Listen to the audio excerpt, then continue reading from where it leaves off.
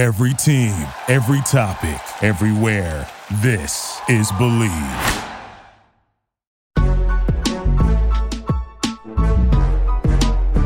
Welcome to episode 6 of the Believe in SMU podcast. Man, we've got a fun episode lined up today.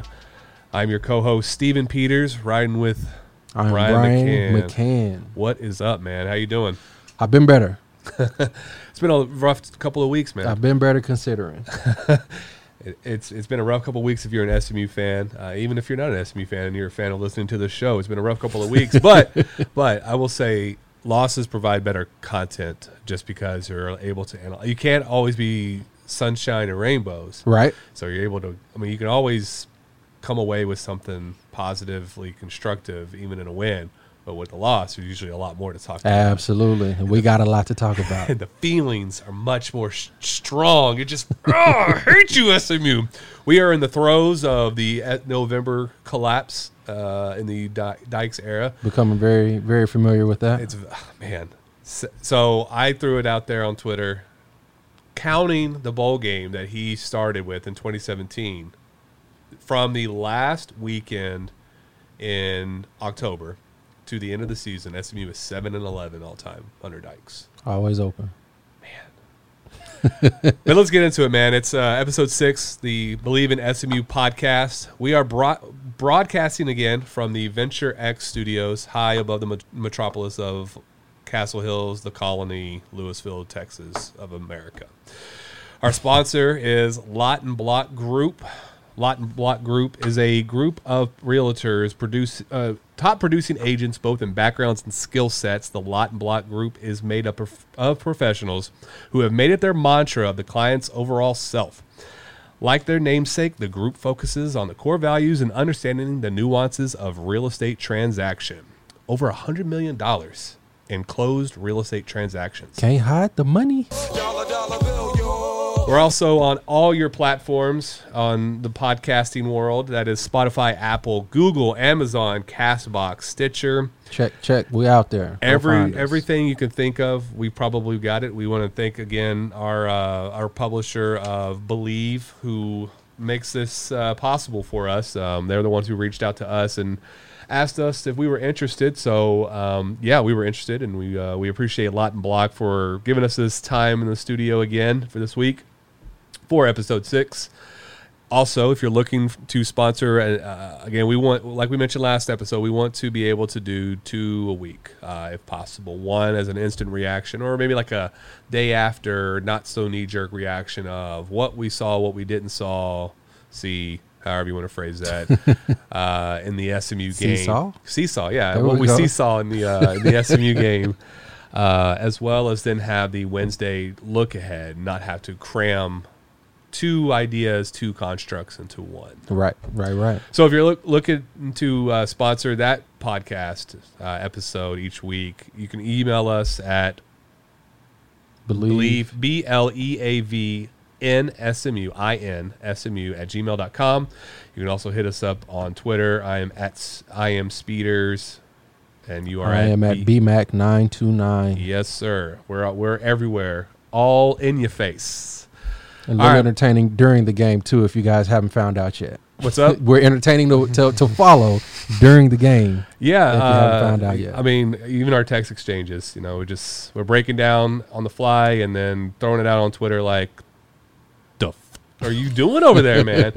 But before we get into that, we kind of want to bring up a couple of things. We want to touch on Dylan Frazier's commitment, or verbal commitment, to SMU. Signing day is not until next month. Mm-hmm. Back to Lot and Block real quick. Lot and Block, you can find them on Instagram at Lot Block Group. That's LOTBLOCK Group.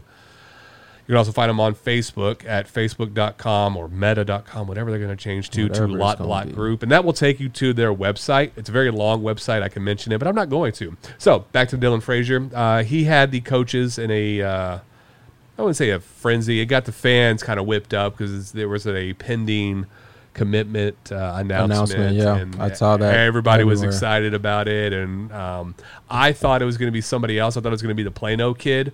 Mm-hmm. I know he hadn't had I think announced an official offer from SMU, but I know there was high interest in him. Right. But when they said it was Dylan Frazier, or when I found out it was Dylan Frazier that was going to be committing, I was twice more ecstatic because of the kid's high motor. Dude's just high motor, high energy, really productive kid. It's like his sophomore year, first year at the varsity level, 21 tackles, solo tackles, 19 assists. I want to say like 7 PBUs, 2 interceptions, 4 forced fumbles. It was crazy. He splashed onto the scene and won the district's Newcomer of the Year award, I believe. So that's going to be a good boon for their defense as they try to keep that front seven strong. I think that's going to have to be important moving forward, regardless of whatever conference, whatever coach is manning the ship. Absolutely. Then you have SMU and the women and men's basketball team tipping off last night, both getting the dub.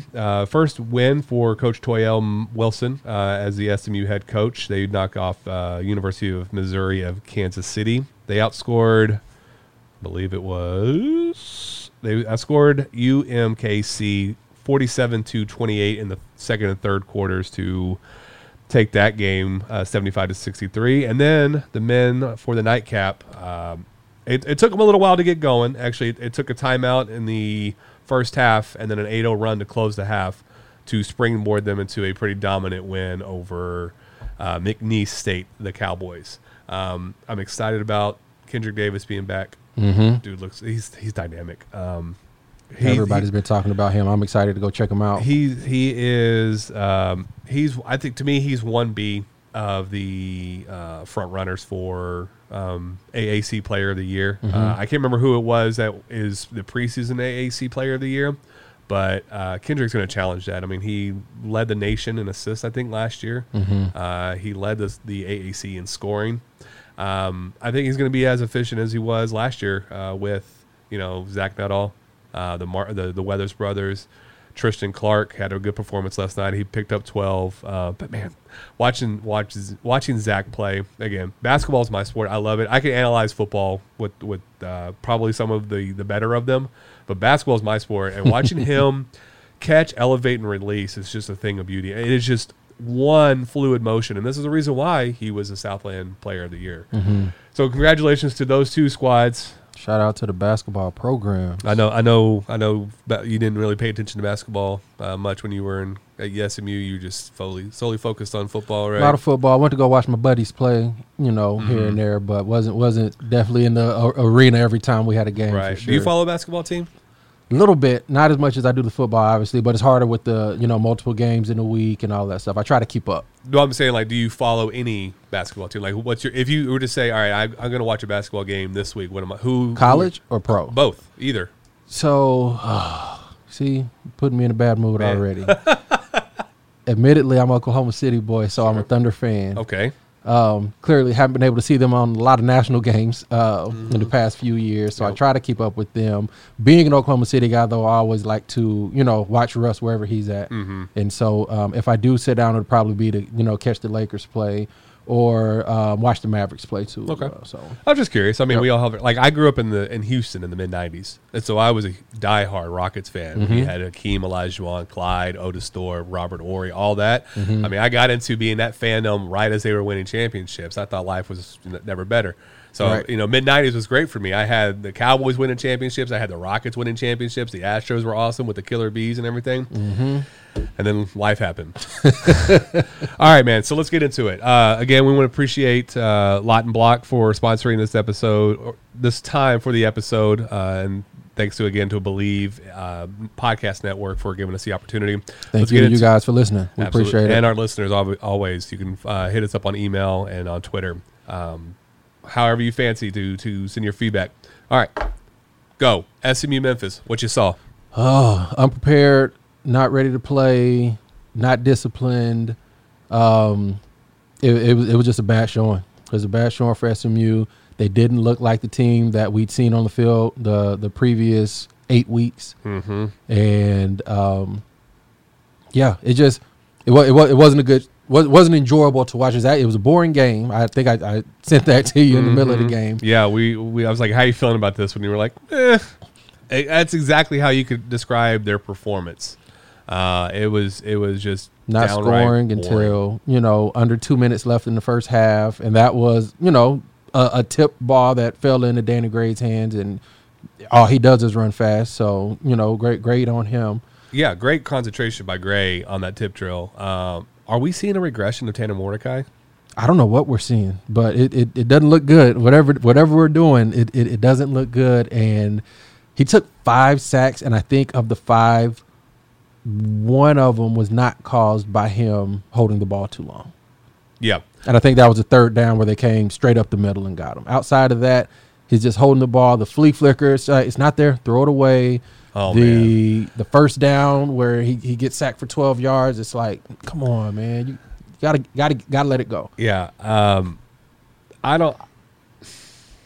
I was confused as to what their strategy was for that game because it looked disjointed, both offensively. Defense, they played well up front. I got to give them credit. They did. They're getting sacks. They're getting in the backfield. They were making splash plays up front for sure. Yep. Secondary was worrisome right off the jump. Luckily, the first play of the game. Yeah.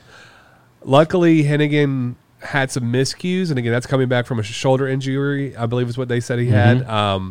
But like I've said in other podcast or the podcast leading up to the Memphis game, to me, Hennigan was much more cerebral as a high school quarterback than Toon. Toon torched SMU, and if you remember what they said in the broadcast is that he didn't come into college knowing how to read defenses. Right. Well, now he does, and he did a hell of a job against SMU for another career day. Mentally, I believe Hennigan is light years ahead of Toon at the same time in their careers. And even though he was off, and again, I chalked that up to rust and being injured and all that stuff. I mean, he looked like he was making the absolute right reads all the time. I never questioned one of his throws. One of the reads, they might have been underthrown because of the injury or because he was being pressured, but none of them were, why are you throwing into triple coverage? Right. I mean, we saw at least twice, maybe 3 times, Mordecai do that. The first one, obviously, was the touchdown to Danny Gray. And then there was another one, I believe, that got picked off or was on 4th down or something. I can't remember. I think that was one towards the end of the game. Okay, yeah, that's what it was. It was. But that tip drill, I mean, that should have been picked off. I don't know what Mordecai saw. And, again, kudos to Gray for keeping with it and burning everybody, but it was very reminiscent of the UNT game in which it took them forever and a half to get anything going, to get any kind of offensive going, and it took one big old splash play. Problem is they just couldn't capitalize on the momentum like they did last time. And credit to the defense as that back end didn't play very well. The defense was pitching a shutout almost going into halftime. They were bending, but they didn't break. They're forcing field goals. Memphis missed a field goal. SMU blocked one field goal. They did, like you said, up front, they played very well, and they did a lot of bending and not breaking. And so credit to the defense in that regard, right? And if offense had been rolling, the game would have looked a lot different. Yeah, absolutely. What got Memphis, though, back in the game, we had 17 points is what it was in the final 2 minutes of the game. So we had the 80-yard or the 48-yard touchdown to Danny Gray and the Memphis. Which was a great throw. Yes. It was a great throw, great catch. And it's like, where's that been all game? Yeah. And then you had the 2-minute drill from Memphis to tie it up with 16 seconds. And then they squib kicked it to avoid Massey's return. But it then set up, again, we had the big play that happened that kind of got the offense, lit a fire under their ass. And then the next drive, they're able to get a wide open because they're playing soft coverage. They don't want anything deep, but they got a wide open, I believe, Calcaterra? Was it Rice? Okay. Yep. To set them up for the field goal.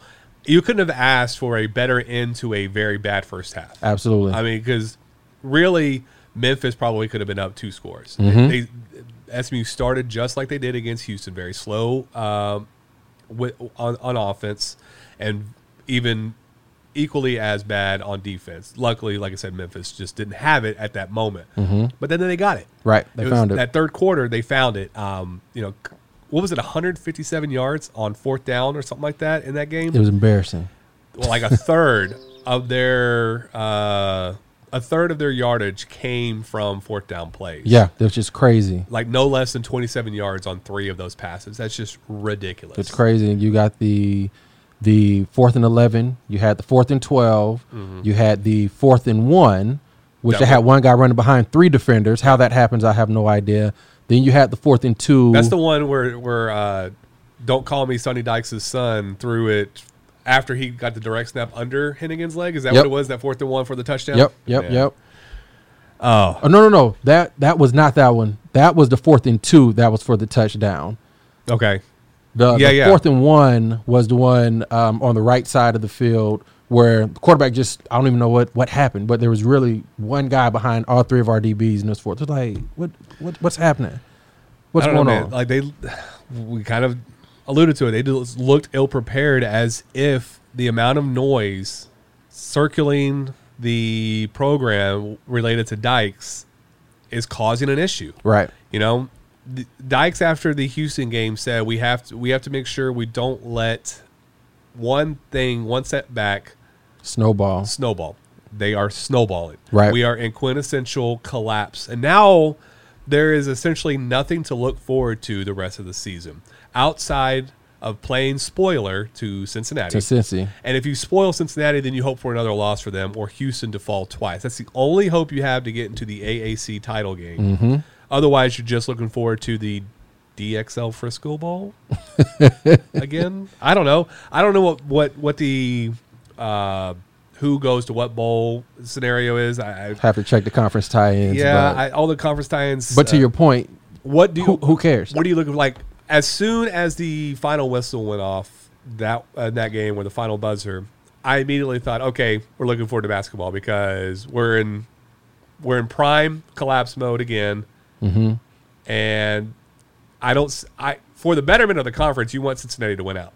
No question. Because they're getting some, I don't know if you want to call it momentum in the college football playoff, because now they're up to 5 from 6. So they're just on the outside. Michigan State's loss. Yeah. Yes. Although now Michigan is ahead of Michigan State, which Michigan State beat Michigan the week before. I don't know. It doesn't make sense. Yeah, the ruling of Michigan being ahead of Michigan State was that Michigan is viewed as the more complete team, even though they lost to Michigan State. Michigan State, right. And then the question that I was listening to on Morning Drive Radio this morning was, what happens if Notre Dame runs the table as well as Cincinnati? Right.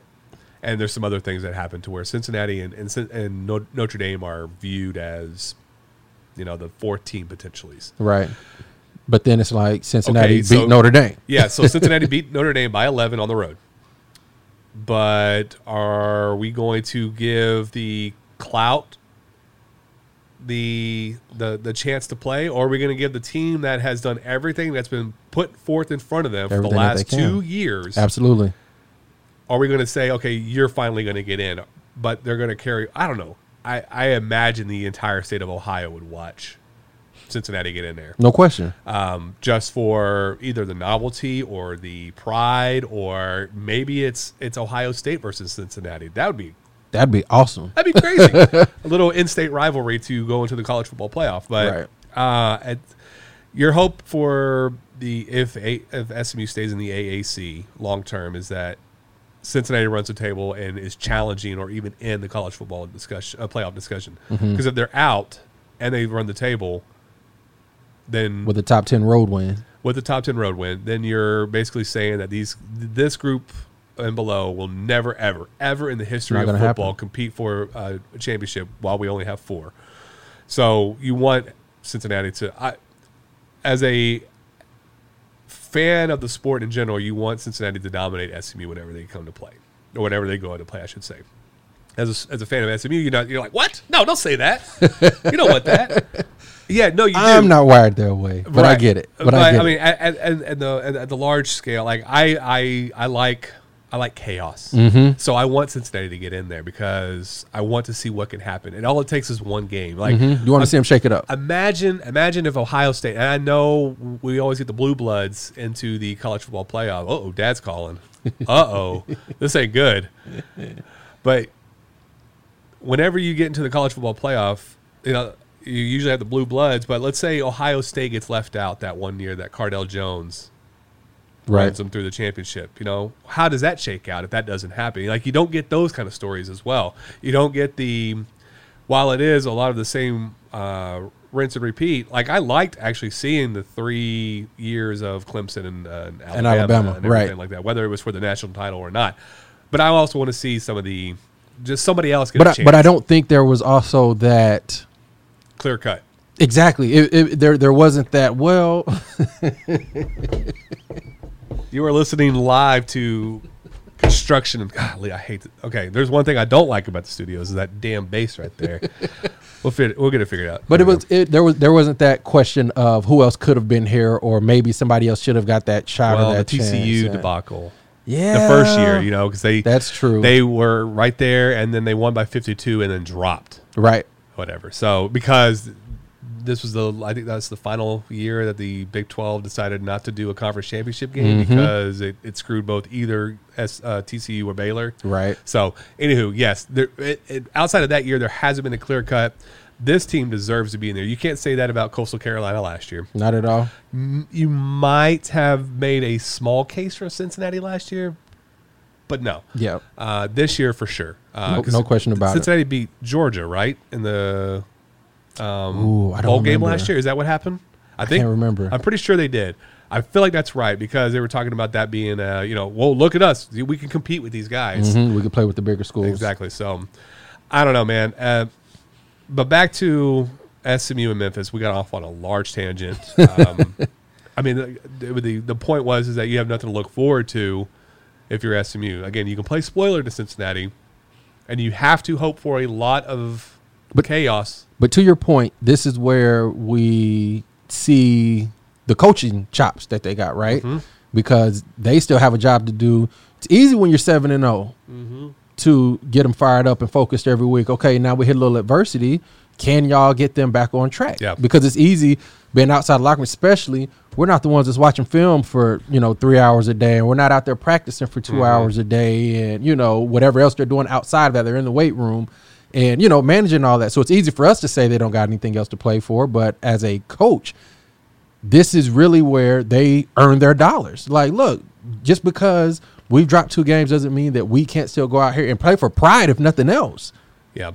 Play for the name on the front of your jersey and the back of your jersey. It's funny that I think a couple episodes ago, I think we were previewing Houston, is that you don't have the same group of guys who have been into the doldrums of the end of the season when everything starts, the wheels start falling off the wagon. It's just funny how it still happens, though, even with the new set of guys. And then, like, you wonder the mindset. I'm like, we are not that team. It's still happening. Right. What is wrong? Like, how do we avoid this? And, I mean, can't speak for SMU fans, but SMU Twitter is funny because they love and hate Dykes at the same time. Like, it's all right. Well, obviously his mind's elsewhere, and he's looking to coach at a bigger program, and we have to start looking for a replacement. But like, stick with Dykes. He's great. We wouldn't be here without him. Yes, you can have both though. Like, it's absolutely like where I'm curious to know from an ex-player perspective, maybe as a fan as well, just like where you see this going. Like, do we have this the feel good still towards him, or is it like, okay, well, we've seen this now 4 straight years, 18, 19, 20, and 21. We've seen it 4 straight years now where we start collapsing as we hit November. Personally, I think we stick with him. Offense didn't play the greatest that game, but I think that's the first game we can say where offense really just did not show up, for a full game. So I think you immediately look to the defensive side of the ball, right? We've got a new DC. Which he's done great, I think, in what he has available, especially up front, because he's more of an up front guy. Fair. But that is my next point. We have a new DC. We have a new secondary coach, right? And you just asked, where do we go? How do we fix it? Fixing that part of it, first and foremost. We have not had any complaints about our front 7. We speak about how great they did against the run with Navy. We spoke about how well they did yesterday. Even again in Houston, we spoke about how well that front 7 is played. We haven't talked bad about that front 7, but it's easy to hide your weaknesses when you're winning and when everything is going right. Now your weaknesses have been exposed, and we've talked about it. It's been the secondary. The secondary is the weakness. It's all over the Memphis tape. You can go and watch it. The first touchdown at the end of the half, Dykes is back there wide open by himself, right? You're in man-to-man. It's bad communication. It's bad scheme or whatever you want to call it, but you have to get that back end together, especially in the state that college football is in, where everybody's throwing it all over everywhere, right?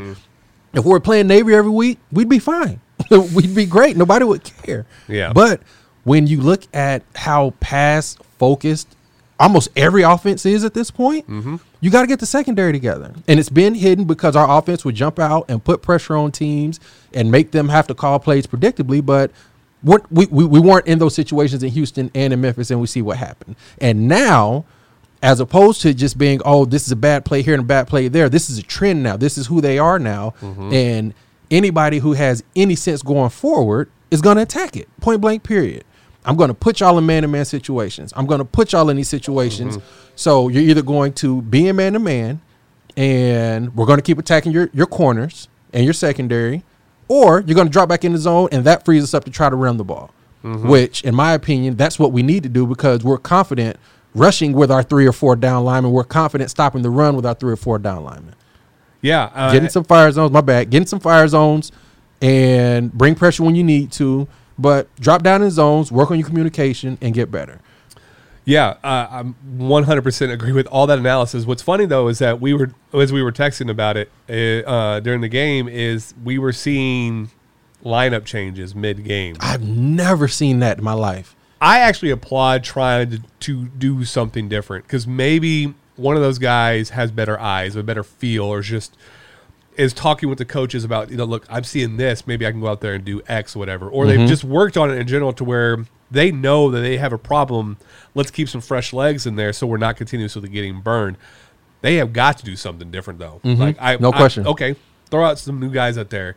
It works maybe 60% of the time, but it doesn't provide that cohesion. And then you're talking with the linebackers. That group is not communicating the same or as effectively as the previous group, and then that trickles down. And well, I think the two places where it's highlighted, one was the first touchdown to Dykes in the back of the end zone where the guy's wide open. There's bad communication, and if you look at the tape, you can see these corners and safeties turn around yelling at each other because they're not on the same page.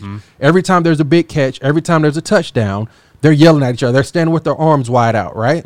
Because they're trying to figure out what went wrong. Why weren't we on the same page? Granted, y'all need to figure that out, but in the middle of the game ain't the time to be trying to do that. You should be going through these on the sideline and in practice, in preparation leading up to. The second time where you really saw it was the 4th and 11, where they throw the touchdown on the bang post, right? Yep. And I don't know if they were in 0. I don't know if they're in 1. I don't know what they were doing, but to be in a 4th and 11 situation and sitting outside leverage where you don't have any help on the inside doesn't make any sense.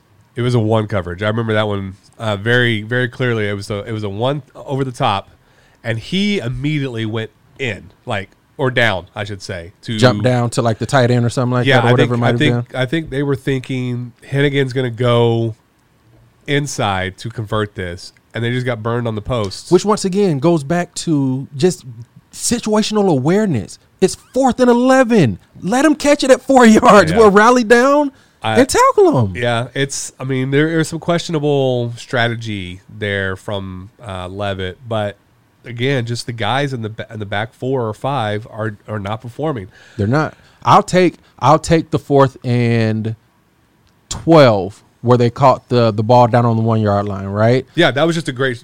Every guy was better than ours. Every quarterback and receiver will win that if it's placed like that every time. It's just you can't defend that as a cornerback because your back's to the ball. You're guarding against Long, so you're trying to kind of watch his eyes, and he quickly turns. But to that point, he could have been in better position because he didn't. He came down to press him on the line of scrimmage and didn't put any hands on him, which we spoke about last week as well. He could have been in a better position. Granted, now once you're down the field and all of that stuff, that's fair. I'll take your guy being better than mine, but there's still things that the routes are won at the line of scrimmage for the DB, and they're not winning. Clearly, that's not what's happening. And so, to me, back to your original question, I love Dykes. I say we keep him here. Clearly, we got some things we gotta touch up. whether it's, defensively, special team, even offensively. I'm not going to sit here and say like he's calling perfect games or, they're executing everything offensively, but I think we're trending in the right direction. And getting a new DC and a new secondary coach, there's going to be growing pains, but you just hate to see them this glaring. Yeah. And now it's on blast for everybody to see. Yeah. 100%. It's just, I just hope that this, it already is a trend. It's 4 years into it. We're doing the same thing again, collapsing at the end. And this team was built this year to compete. It's funny. We'll talk about UCF here in a second, but like I thought of it being a 3-team race, and 2 of those teams are not in it right now. Right. Well, you could say UCF's in there. Back to the secondary, like this is going to be the last time I mention him in the podcast, but Jahari Rogers, man, child, what is you doing? I don't get it. Like you had a great text. You said like he looks like he's just trying to be cool out there. He looks like he's trying to be too cool. Yeah. He looks out of position. His head's not where it needs to be. He doesn't play with a sense of urgency whatsoever. And this is I have not watched one lick of him at his time or heard about anything at his time at Florida, but when he was at senior in high school at Arlington High, his play, now granted I know they're all college kids and they're all D1 players now, so they're not the same every week, but his play and execution and energy were much, much higher back then than it is now. And I think he is domino number 1. And when that domino automatically falls every play, you're in a bad spot. Yeah. So absolutely. All right, man. Let's transition. Let's shake off those. Get it out of there. We got it out. We got it out. Before we move over into the SMU and UCF preview, Central Florida. Again, we want to thank our sponsors, Lot and Block Group, a Compass realty group, right? Yep. Okay. Again, thank you to Believe in SMU or Believe Podcast Networks for providing us this platform to have the Believe in SMU podcast. And then again, you can find us on all your platforms such as Spotify, Apple, Google, Amazon, Castbox, Stitcher, anywhere you listen to your podcast, we're there. So tell your friends, tell your spouses, tell your children. Tell everybody. Tell everybody. We in this thing. All right, man. So we're now 2-game losing streak. Yep. We are staring up at 3 teams in the AAC standings. One of them we expected, Cincinnati. Although they've had a little bit of trouble over the last couple of weeks. And again, that's just conference play. They're the teams that are going to give you the most trouble because they know you the most. I don't understand the premise of, well, you should be beating your conference foes by 40 points a game. No, not every. That's NCAA football on the Xbox or PlayStation type of mentality. You can't do that just because you set your difficulty to junior varsity.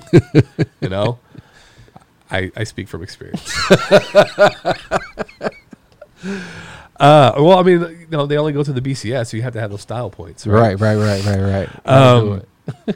we have Cincinnati up top, Houston, and then UCF. I expected it to be Cincinnati, SMU, and UCF to be challenging for the title. So 2 of the 3 are in there. SMU is basically out, and they need a lot of help to be able to play in the title game. Right. UCF is 6-3, 4-2 in conference. SMU 7-2, 3-2 in conference. I am completely flabbergasted by I'm looking at the matchup predictor on ESPN and the spread and all that stuff. SMU is a 7-point favorite. Shocked. I know they're at home. They were 5-point favorites to Memphis, and until they got their offense in motion, it could have been a bigger whooping than it was. But they also are at a 69.3 to 30.7 power index of a chance of winning. I don't understand how they are a 7-3 favorite in that regard because I'm not seeing if UCF's offense is clicking, I cannot see how they are going to stop UCF, especially with the fighting Gus Malzahn craziness of offense. You remember that time in Auburn when he won a national championship? You could not stop that offense. Right. Granted, He had an all-world quarterback. Back Absolutely. there, but still, it's there. I mean, the premise is still there. Well, you took my hot take. Oh, I'm sorry. Go for it. No, let's erase all that tape. Go for it. SMU's gonna lose. You heard it here first. we have ventured into Saturday at 3:15 when the game concludes, and then come back to a Wednesday afternoon to record this podcast. SMU is going to lose. All right, so what happens? Offense is too much. They're a very well balanced team. Mm-hmm. I would love nothing more than to be proved wrong, but Central Florida is very well balanced. They lost their starting quarterback, and I think their backup came in, and he's been balling as well. Mm-hmm. They also Mikey Keene. Yep. They also have a strong run game. You know, they're very much so running back by committee. Mm-hmm. You look up one game, I think Bowser has 112 on one game. You look up, you have somebody else who's over 100 the next game, and not only are those guys breaking 100-yard games, but you have other backs in the same games that are still getting you 50, 70, 40 yards, and so they're very well balanced, and I think they're balanced enough to keep our defense off kilter. Yeah, the last time, so I'm looking at kind of common opponents, and this is when Hennigan got hurt, and they went with their fourth-string quarterback. Memphis did on October 22nd, and they were only held to 7 points. So that defense can do something, regardless of who's playing quarterback and everything like that. Mm-hmm. They have had their struggles, though. They only won by 4 against ECU. They only won by 4 against Tulane. But again, Tulane, I mean, they almost beat Oklahoma. So you don't know how this will shake out. Now they did run roughshod over Temple 2 weeks ago, 49-7. They're trending in the right direction. SMU is not. And they're not, right. For it to be a 7-point spread, you're begging, if you're a bettor, you're begging them to take the cover of a UCF. I don't see how. I could definitely see this being another shootout type game, but that's incumbent upon SMU getting started early. We've seen 2 straight games where they have not got started early. Mm-hmm. They needed some type of just lucky long play to get something going. End of the first quarter against Houston, you went over the top to Curley. Right. And then this tip drill touchdown to Danny Gray to get him going against Memphis. Problem is that against Memphis, they just could not sustain it. Right. And I don't know what to say. I mean, like these are two equally matched teams in my point of view. I think it'll come down to probably another field goal game. Right. We're looking at 28-25. I mean, points per game. Let's just kind of break it out. SMU is 40.1. Central Florida 32.4. Points are very much allowed are very similar, 25.7 to 25.4. Mm-hmm. Offense and defense are very much middle of the road. Or offense is very high for both teams. The defenses are very middle of the road. Until proven otherwise, I'm going to go ahead and expect SMU to be in dogfights the rest of the year. Well, let me rephrase that: dogfights against UCF and probably Tulsa, and then get their butts handed to them against Cincinnati. So at that point, we're then looking at 7-5 after starting 7-0, or let's say they split the last 2 of 3 and then they lose to Cincy. So we're talking about 8-4. Right. After starting 7-0, that's a horrible finish. And we had talked about this before, how they perform. It's going to be interesting to see how they were going to perform this last half of the schedule. Yeah. So far, they have not passed any tests. Not at all. And it's interesting. We're kind of talking about the coaching staff and everything. Just listening to what you're saying, the 8-4s or the 7-5s. It's. And I'm taking a second, just being an SMU fan, to just take in that is a disappointing season. Mm-hmm. Because especially where you had started. Right, because when I was there, I would have killed for a 7-5 season, right? I won one game 2 years back to back. Right. So it's definitely something to keep perspective on, right? The program is growing, which is why our expectations are so high. And so that, like you said, that speaks to what Dykes has done with the program. Now, all that out the way, they've got to show up and figure a way out to win games and get better. Period. You got to be better. They were kind of slowly putting games together. We spoke about it coming off the bye week against Tulane. Best we had seen them. Had a dogfight, out there in Houston, which they didn't play their best, but it was still a good game. And then last week against Memphis, it's just like, who are these guys? Where'd they come from? Yeah, they were lucky to be, I think, as close as they were to Memphis as the final score showed, 28-25, just based off of what we saw at most of the first half, and especially in that third quarter. Oh, and I can take 13 points off the top of my head that Memphis missed with the first play of the game should have been a touchdown, and then you got the 2 field goals. Like, it's for them to be in the game, like you said, they were lucky to be there, and I don't think you get those same opportunities with the teams remaining on the schedule. It's not going to happen. Yeah, I agree. What I want to see is I want to stop trying to worry about the razzle-dazzle plays, I think, at this point in the season. I want to see growth of an offense and being able to be methodical in your approach, not having to rely on 50-yard bombs over the top or a 48-yard tip drill that just luckily broke open that way. I want them to grind it out on the ground with Siggers and Epton and Levine, and Tanner make smarter decisions and be able to throw. I don't know what his problem has been the last few weeks, but he will not throw the ball away for the life of him. He won't.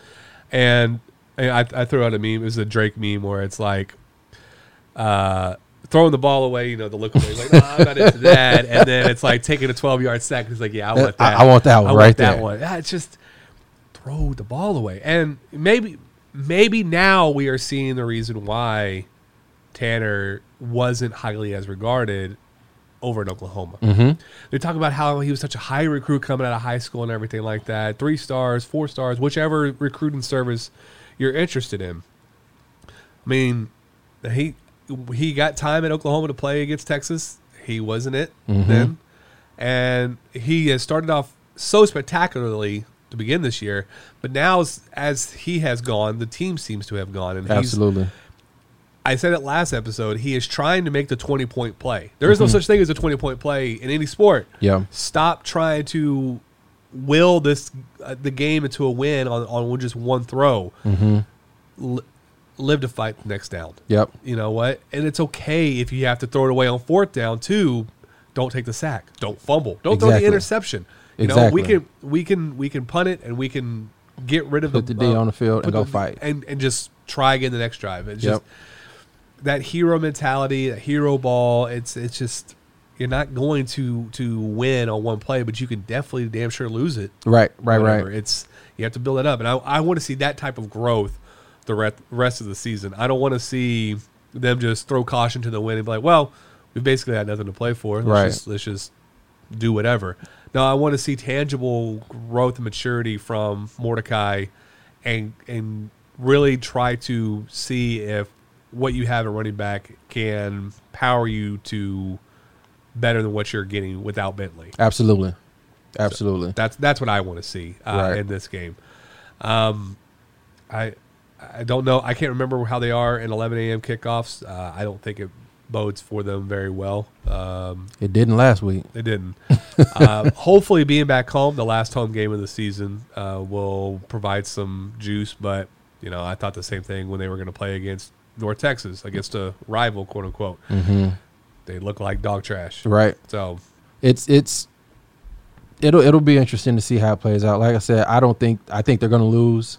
I would love to be wrong about that. I lied. I'm sorry. They have 2 more home games. I think we got Tulsa at home. I thought Tulsa was on the road. In my head, I figured they had 1 home game left. No, but they have Tulsa in the season, but UCF is I plan on trying to make my way down there and go support those guys on Saturday. So I'll be in the stands yelling at them and trying not to lose my mind a little bit. Just yelling all at the secondary. Turn around. Right. Get your head right. Need my sideline pass ready so I can go coach them up a little bit.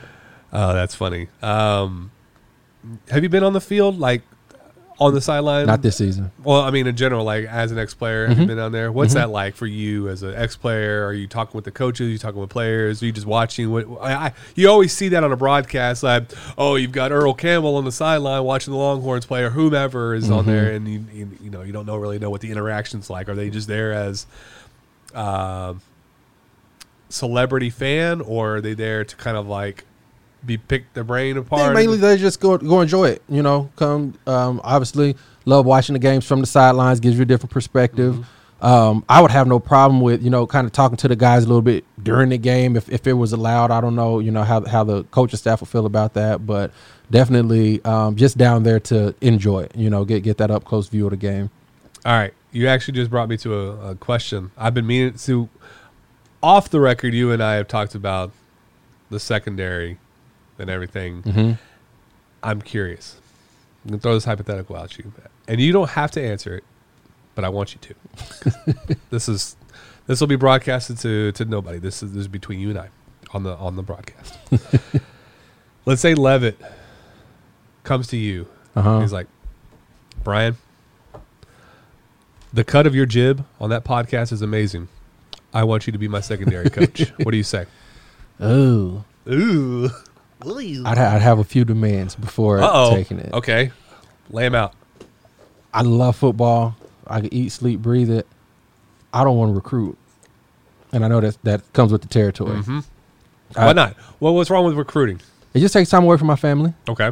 Simple as that. That's always I always tell everybody, my parents were always there, and even through my collegiate career, my parents didn't miss a game home or away. They're always there. And with me having little ones at home, I just want to be able to give that same stuff to them and be there. And coaching and traveling and games and all that stuff already takes enough time away, not to mention having to go and scout this player and speak to them in their house and their parents and all of that stuff. Now, if they want me to come and consult. Okay, I was going to ask you, what about the consultant road? Yeah, I would love to. Yeah, get the bag and then just kind of I would love to. Yeah. With a voice. Yeah. Let me help break down film. Let me, show you some of my ideas. Let me kind of get my hands on with the players in practices and stuff. Okay. I'd be all for it. So as a consultant, what would be your 3-point plan? Let's not focus on this year. Let's focus on next year. What's your 3-point plan heading into next year to get the secondary right? Give me your elevator pitch. We need to increase the players' IQ. Okay. How do you do that?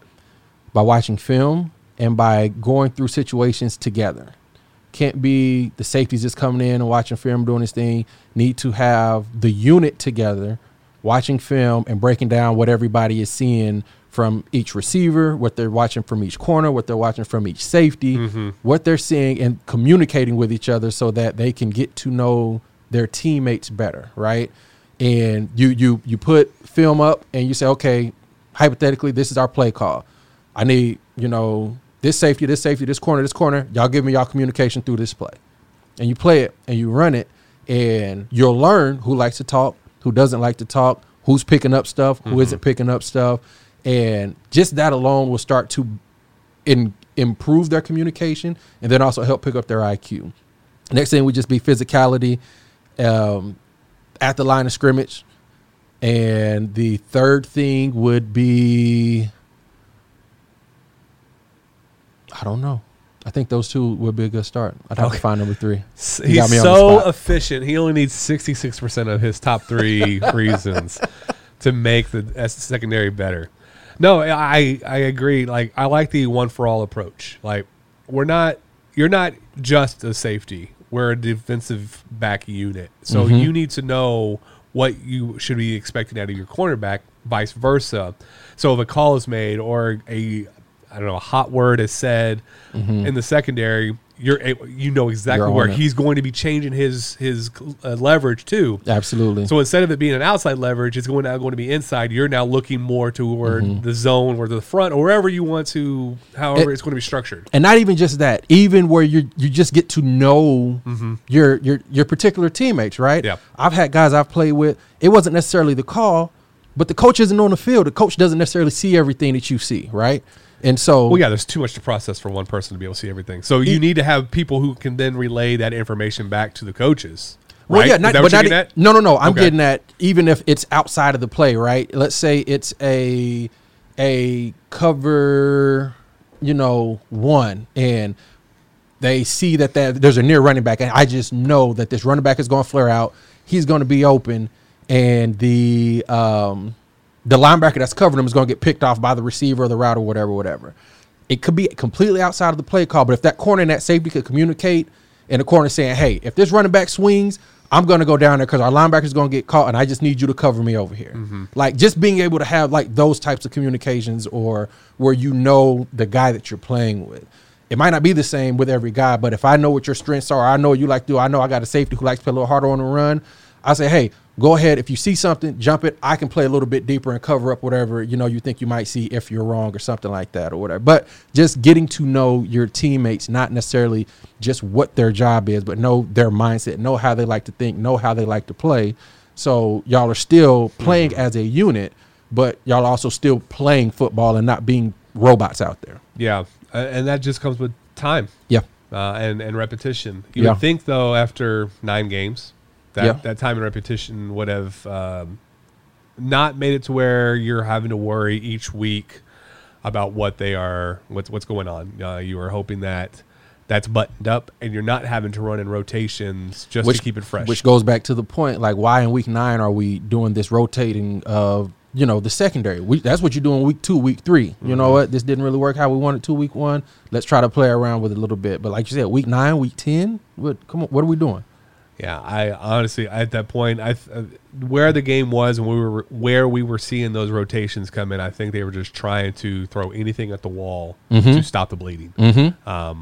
Because Memphis was gouged. I mean, we talked about already the fourth down plays where they had 157 yards of offense and they scored twice on fourth down, one on a third down. I mean, it was basically the same thing over and over and over, just easy cuts inside or back shoulder fades or getting behind the defense. It's just running fast. Just running fast. Run fast. Not getting a hand on them. Okay, so we have UCF and SMU on Saturday. Basketball's still picking up. You already said SMU is going to lose. Do you have a prediction on the game, like the score? I'm not a big score guy. Here's my score prediction. Okay. Central Florida will have more than what SMU has. Man, you cannot get any deeper in analysis than that. Is that before or after the final buzzer? That would be after. Okay, that would be after the final buzzer. Central Florida will have more than the Southern Methodist Fighting Dykes. You heard it here first. Score prediction. more than the other. That's usually how it works out, right? Okay, guys, it's been a fun episode. Brian, I appreciate your time every week, man. Absolutely. And Lot and Block for sponsoring this time in the Venture X studios here in Las Colinas. Again, give them a look if you are you could speak a little bit better to them. Why would people go to Lot and Block Group?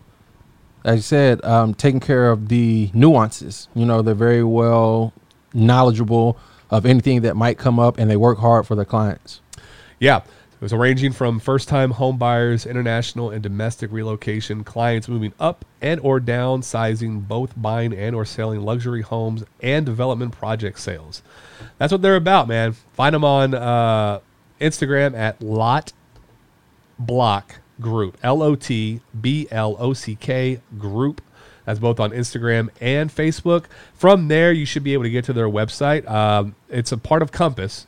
So that's compass.com/agents/lot-and-block-group.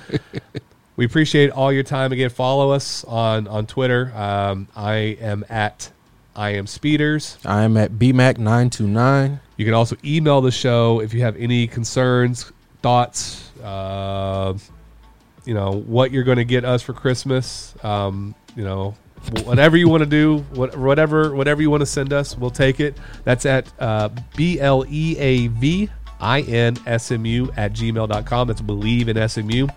This has been the Believe in SMU podcast on the Believe Podcast Networks. Thanks for listening. Thanks for listening, guys. We'll see you next week. We out. Thank you for listening to Believe. You can show support to your host by subscribing to the show and giving us a 5-star rating on your preferred platform. Check us out at Believe.com and search for BLEAV on YouTube.